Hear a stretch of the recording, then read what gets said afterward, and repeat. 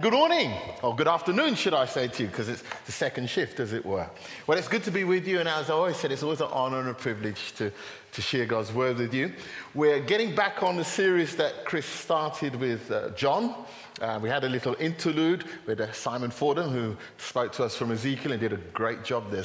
As I said, it was pedigree charm. It was solid. It was good, It was good, solid meat there, good stuff. So listen to that if you get the opportunity.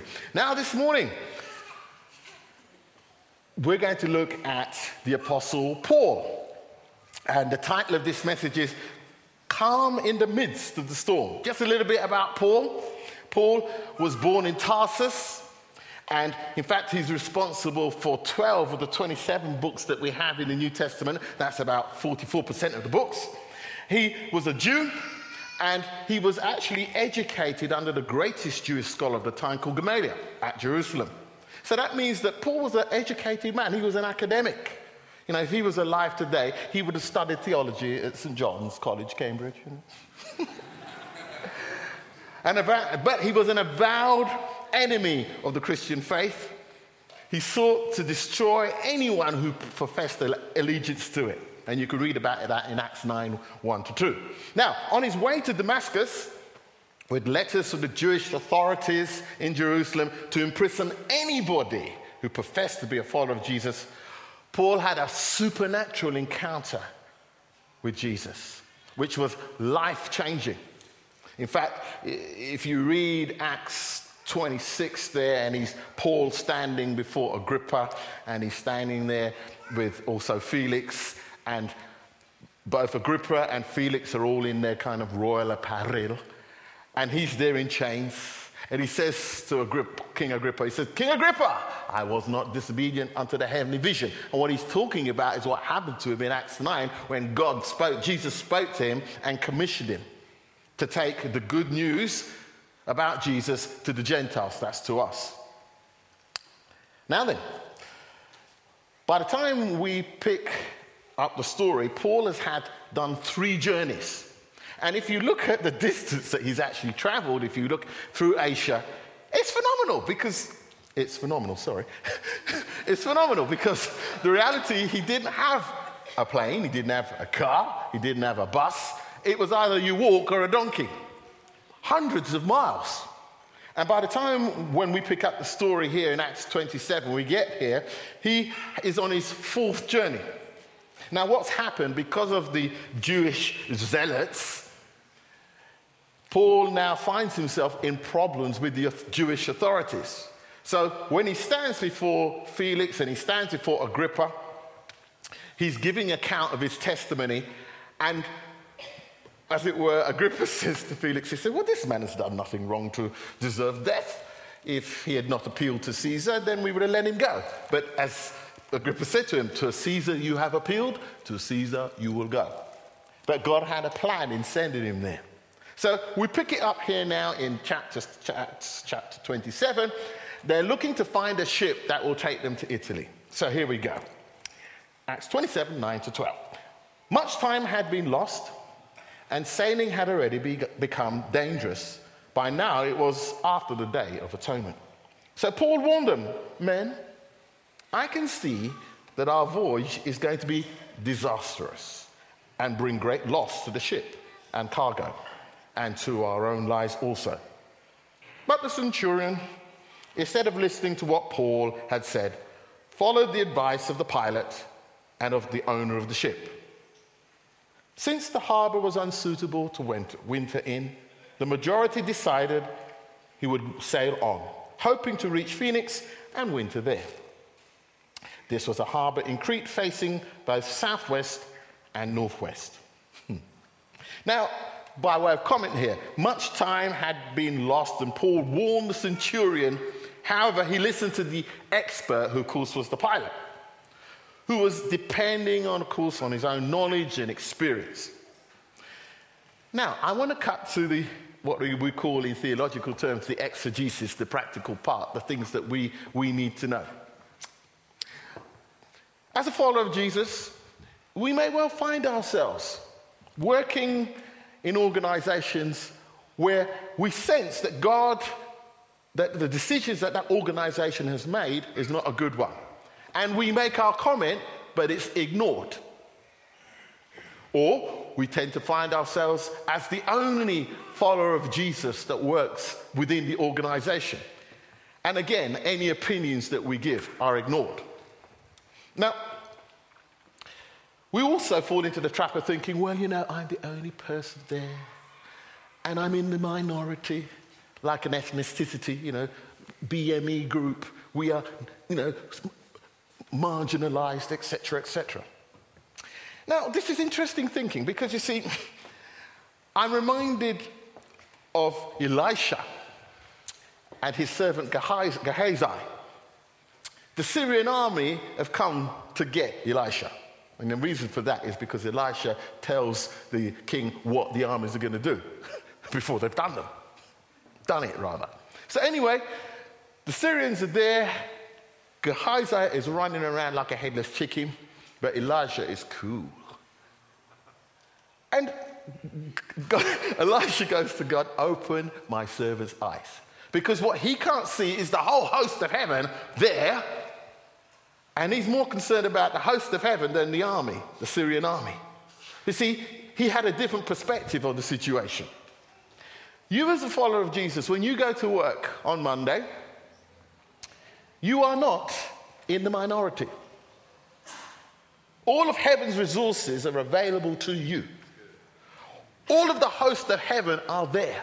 You have authority in the name of Jesus because of what he has accomplished on Calvary, and because he's dealt with your sin. Then Jesus said to the disciples in Matthew 28 there, he says 18, all authority has been given to me, now go.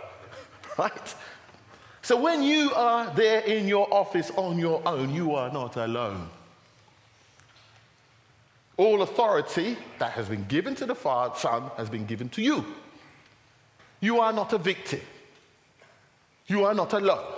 In fact, Jesus said, I will never leave you or forsake you. Just a few verses after that in Matthew 28, 19, 20.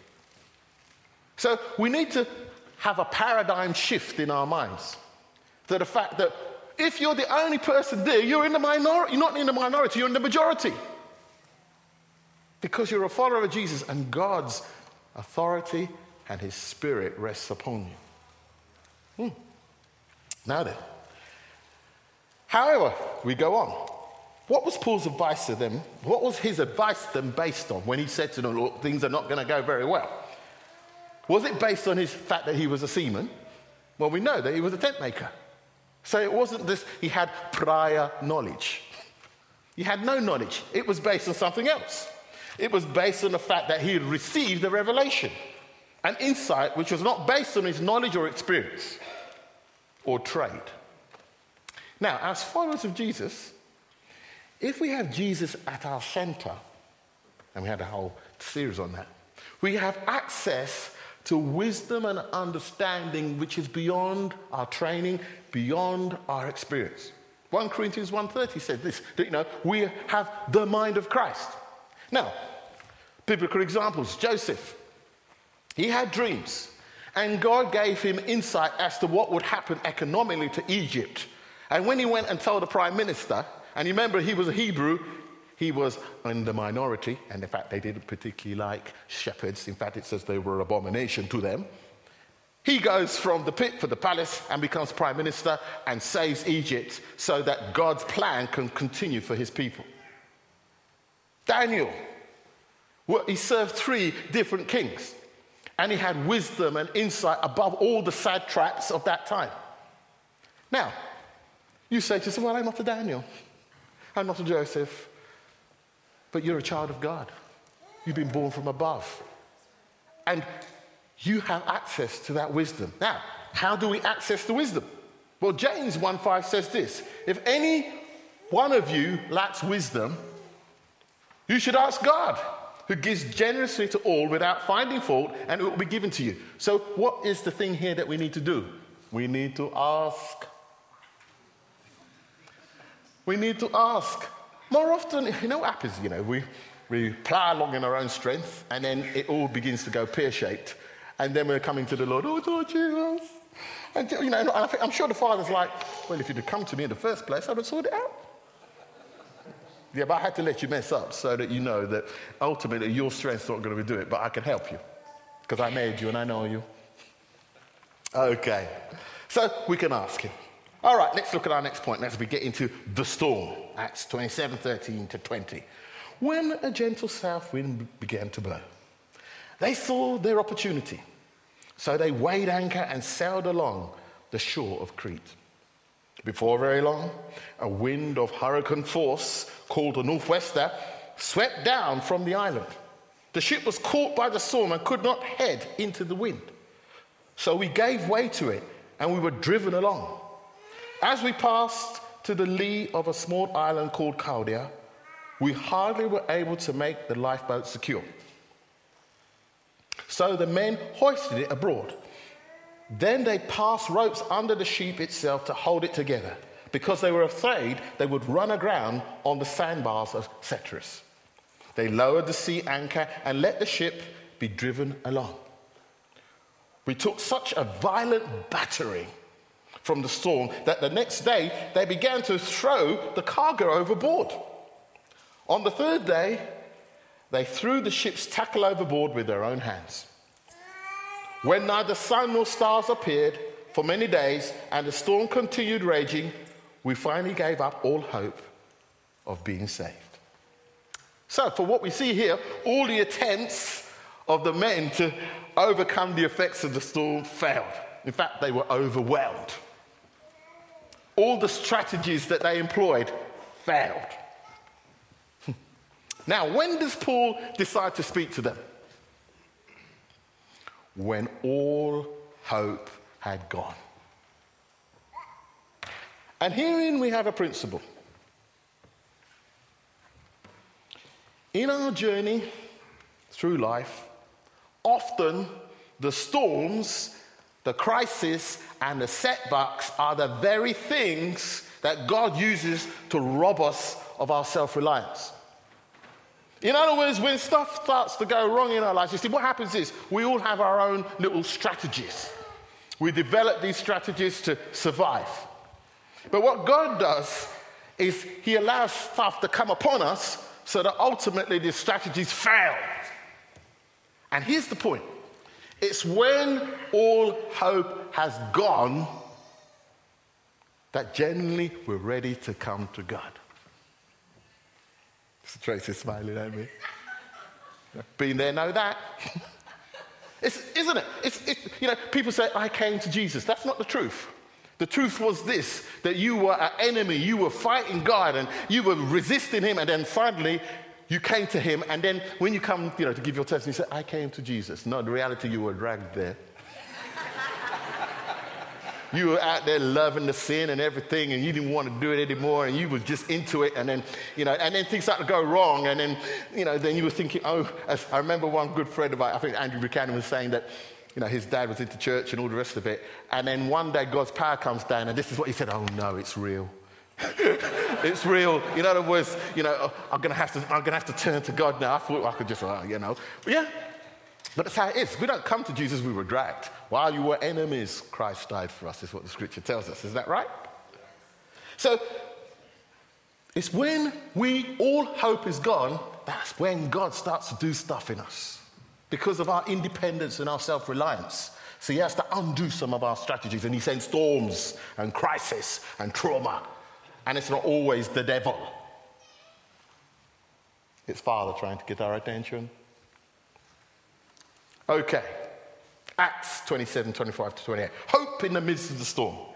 After they had gone a long time without food, Paul stood up before them and said, men, you should have taken my advice not to sail from Crete. That's a nice way of saying, told you so. That Paul, of course, is gracious. Then you would have spared yourselves this damage and loss. But now I urge you to keep your courage, because none of you will be lost, only the ship will be destroyed. Last night, an angel of God to whom I belong and whom I serve stood beside me and said, do not be afraid, Paul, you must stand trial before Caesar. And God has graciously given you the lives of all who are with you on the ship. So keep your courage, men. for I have faith in God that it will happen just as he told me. Thank you, was that great? Now, here's the thing. Who was it that stood up? Was it the pilot? Was it the centurion? Was it the soldiers? No, it's Paul, the prisoner. In the hierarchy of needs, the centurion is at the top, yeah? The pilot is at the top. And then there's the soldiers, then there are the prisoners. But it's Paul. And why? He has a word from God about his situation, which allowed him not only to persevere. James 1:12 said, blessed is the man or woman who perseveres under trial, for in due time they will receive their reward. So if you're going through stuff, persevere. But also bring hope and encouragement to the beleaguered and battered crew. This is wonderful. You see, if you're a follower of Jesus, the fact is this: the storms will come. I used to go to Sunday school, we used to sing that song, the wise man built his house upon a rock, and the foolish man built his house upon the sand, and the rains came down and the floods came up, and the rains came down and the floods came up, and the house on the rock stood firm. Now here's the point. What was the common thing to both the houses? The storms. Thank you, Mr. Simon Forden. Bless your heart. Right? So it was the storms. So what it's telling us is whether you're a follower of Jesus or not, storms are coming. Yeah? Your life is going to be hit by stuff. However, if our lives are founded on the rock, his word, and we're not just talking about the fact that you have knowledge of the word, what you'll find is that when you are reading, God will quicken a word to you. Proverbs 3:5-6. Lost a job at the college. God speaks to me, says, don't. In fact, he spoke to me twice, because he spoke to me, then he spoke prophetic word via flesh. Don't trust in your own understanding. Always acknowledge him and he will direct your paths. Proverbs 3:5, at speed. Right? 5 years on, we're now working for ourselves. In fact, last 2 weeks, I earned more money in 2 weeks than I had a whole month. So I can have the rest of the time off. Yes, thank you, Jesus. Yeah? You see, but I had to trust God. Because he gave me a word. I remember my wife said, what are we going to do? I said, okay, God give me this word. And you see, you need to have a word that you can hold on to. So when the storm comes, losing your job is a bit of a storm, especially when it's the main source of income and other things. But whatever it is, if you've got that word, you can stand, you can be calm. When everybody's running around like a headless chicken, you can remain calm in the midst of the storm because you have God's word in your heart.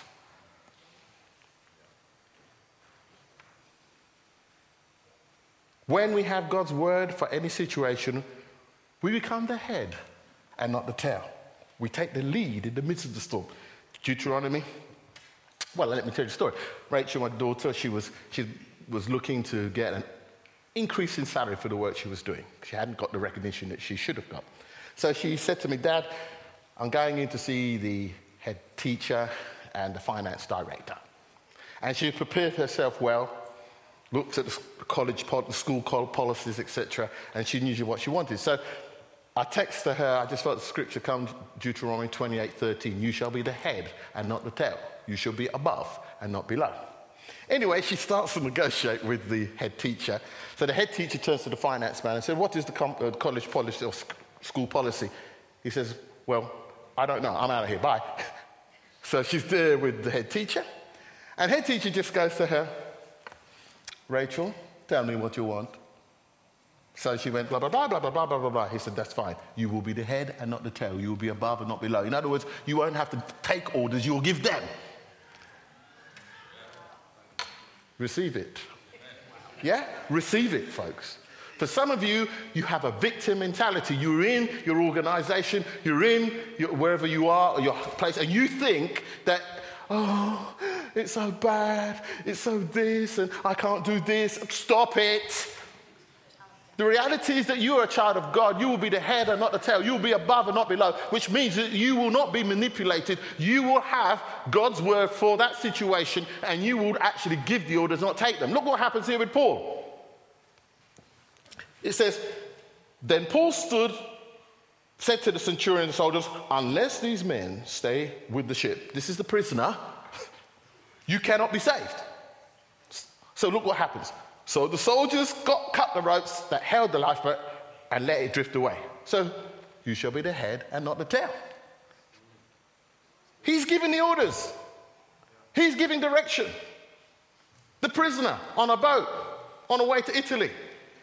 Why? Because the word of God is in him. And he's living by that word, and he's living under what God has said to him. Okay. When we have God's word for any situation, we will be able to encourage and give hope to the vulnerable and the fearful in the midst of the marketplace out there.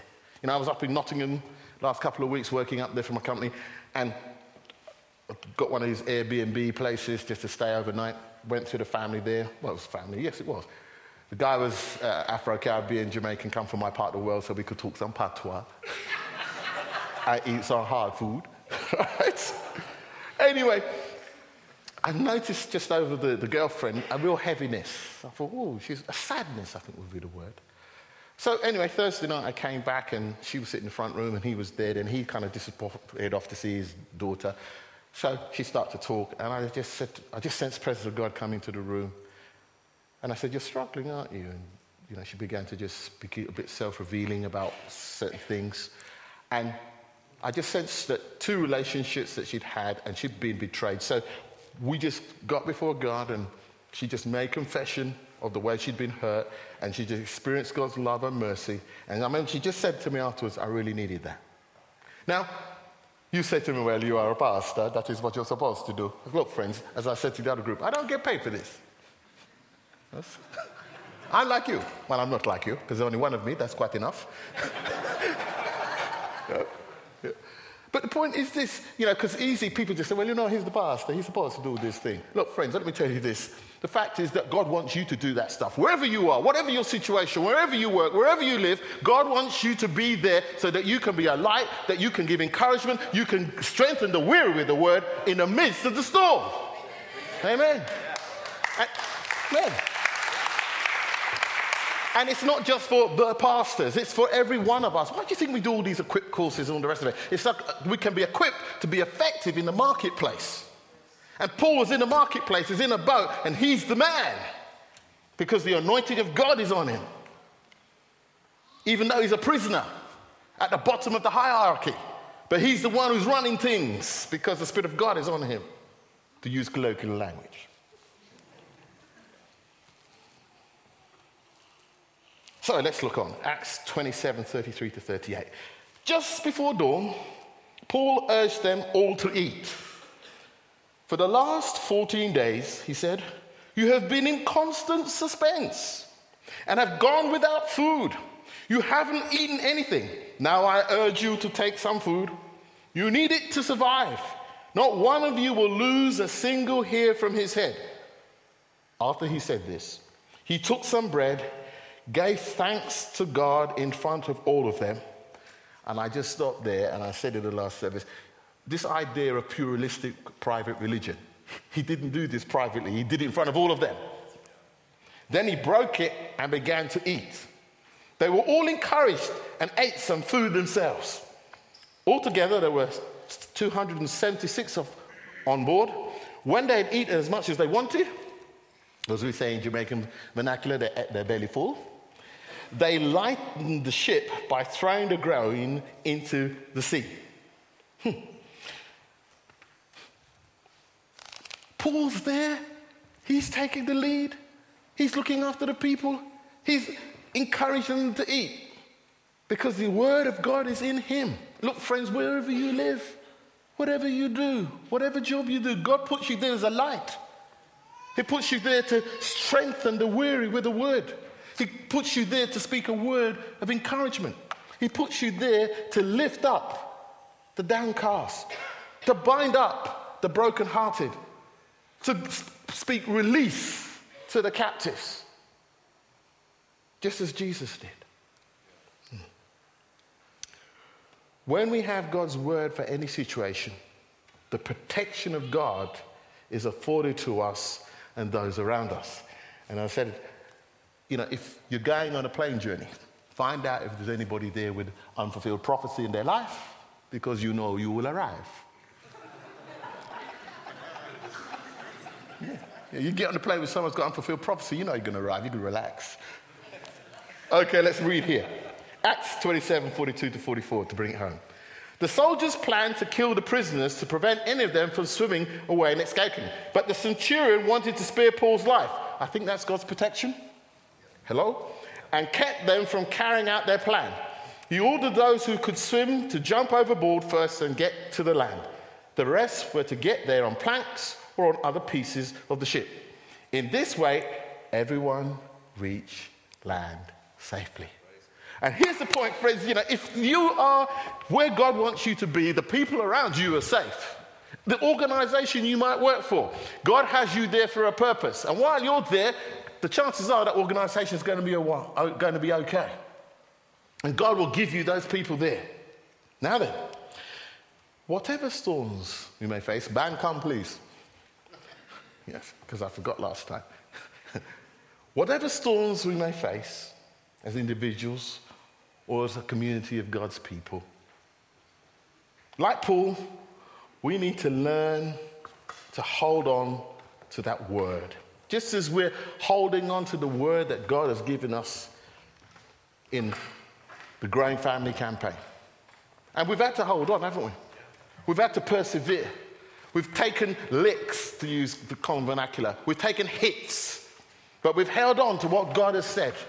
That he wants to make his name known in this community. And he wants us to reach out to the poor, to the broken. And he wants us to have what I call holistic Christianity, spirit, soul, and body, where we deal with people holistically. Not by giving them potions, but introducing them to the good news of the gospel, teaching them how to eat and live properly, etc., etc. God has called us to do this, and we've had to hold on to it. Thank you, Lord Jesus. But as we believe and trust in the Lord and not lean on our own understanding, you know why? Because God is able to do exceeding abundantly above that which we ask or think. He's a good Father. He's a good God.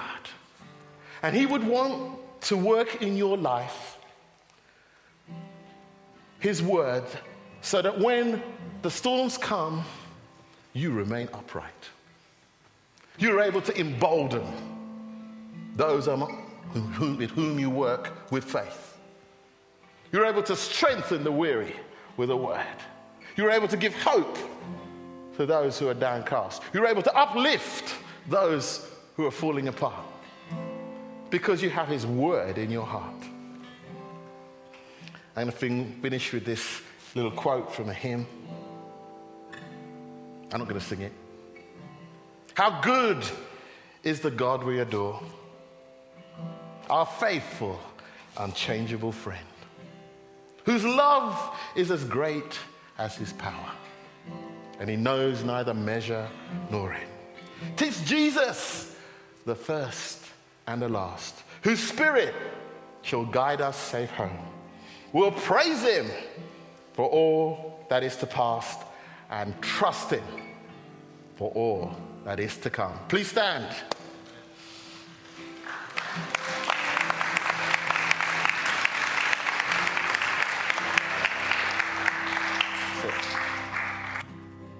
I have known some joy, some pain. In the loss, my hopes unchanged. For through the storm, I know I'm loved. I have not placed you high. Walked the shoreline far too long, wasted time and wasted song. So let me run into your seas, farther you have rescued me, oh Lord. Are you Lord? Oh, the earth is yours. Worthy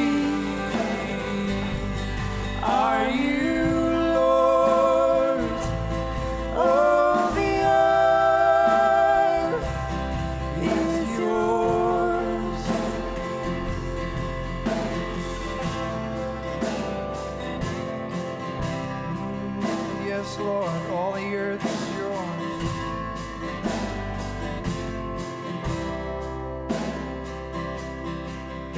It's heaven, earth, and all within. You created everything. Worthy God, not given worth. We have not placed you high enough. Oh no, worthy are you, Lord. Oh, the earth is yours. Worthy are you, Lord. Oh, the earth, it is yours. Worthy are you, Lord. Oh, the earth is yours. Worthy are you, Lord. Oh, the earth is yours. Oh, the earth is yours. Oh, the earth is yours. Oh, the earth is yours. Oh, the earth is yours. It is yours. In your hands. It's in your hands.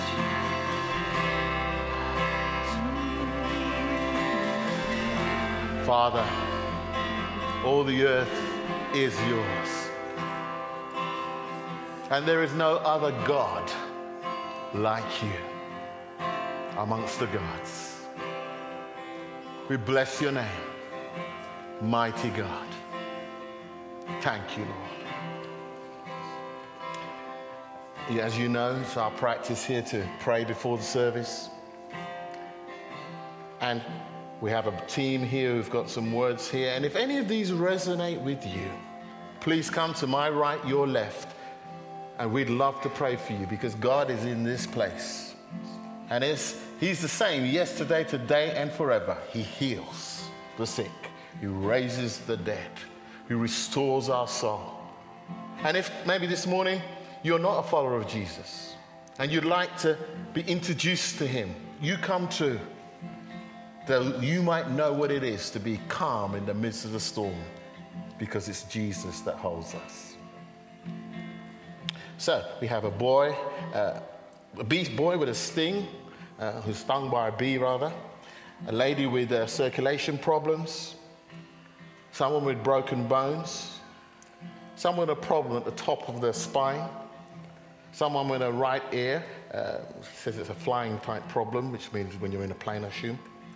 Problem with a right hip, an old injury, someone with a breathing problem, someone with a skin problem, kind of warts.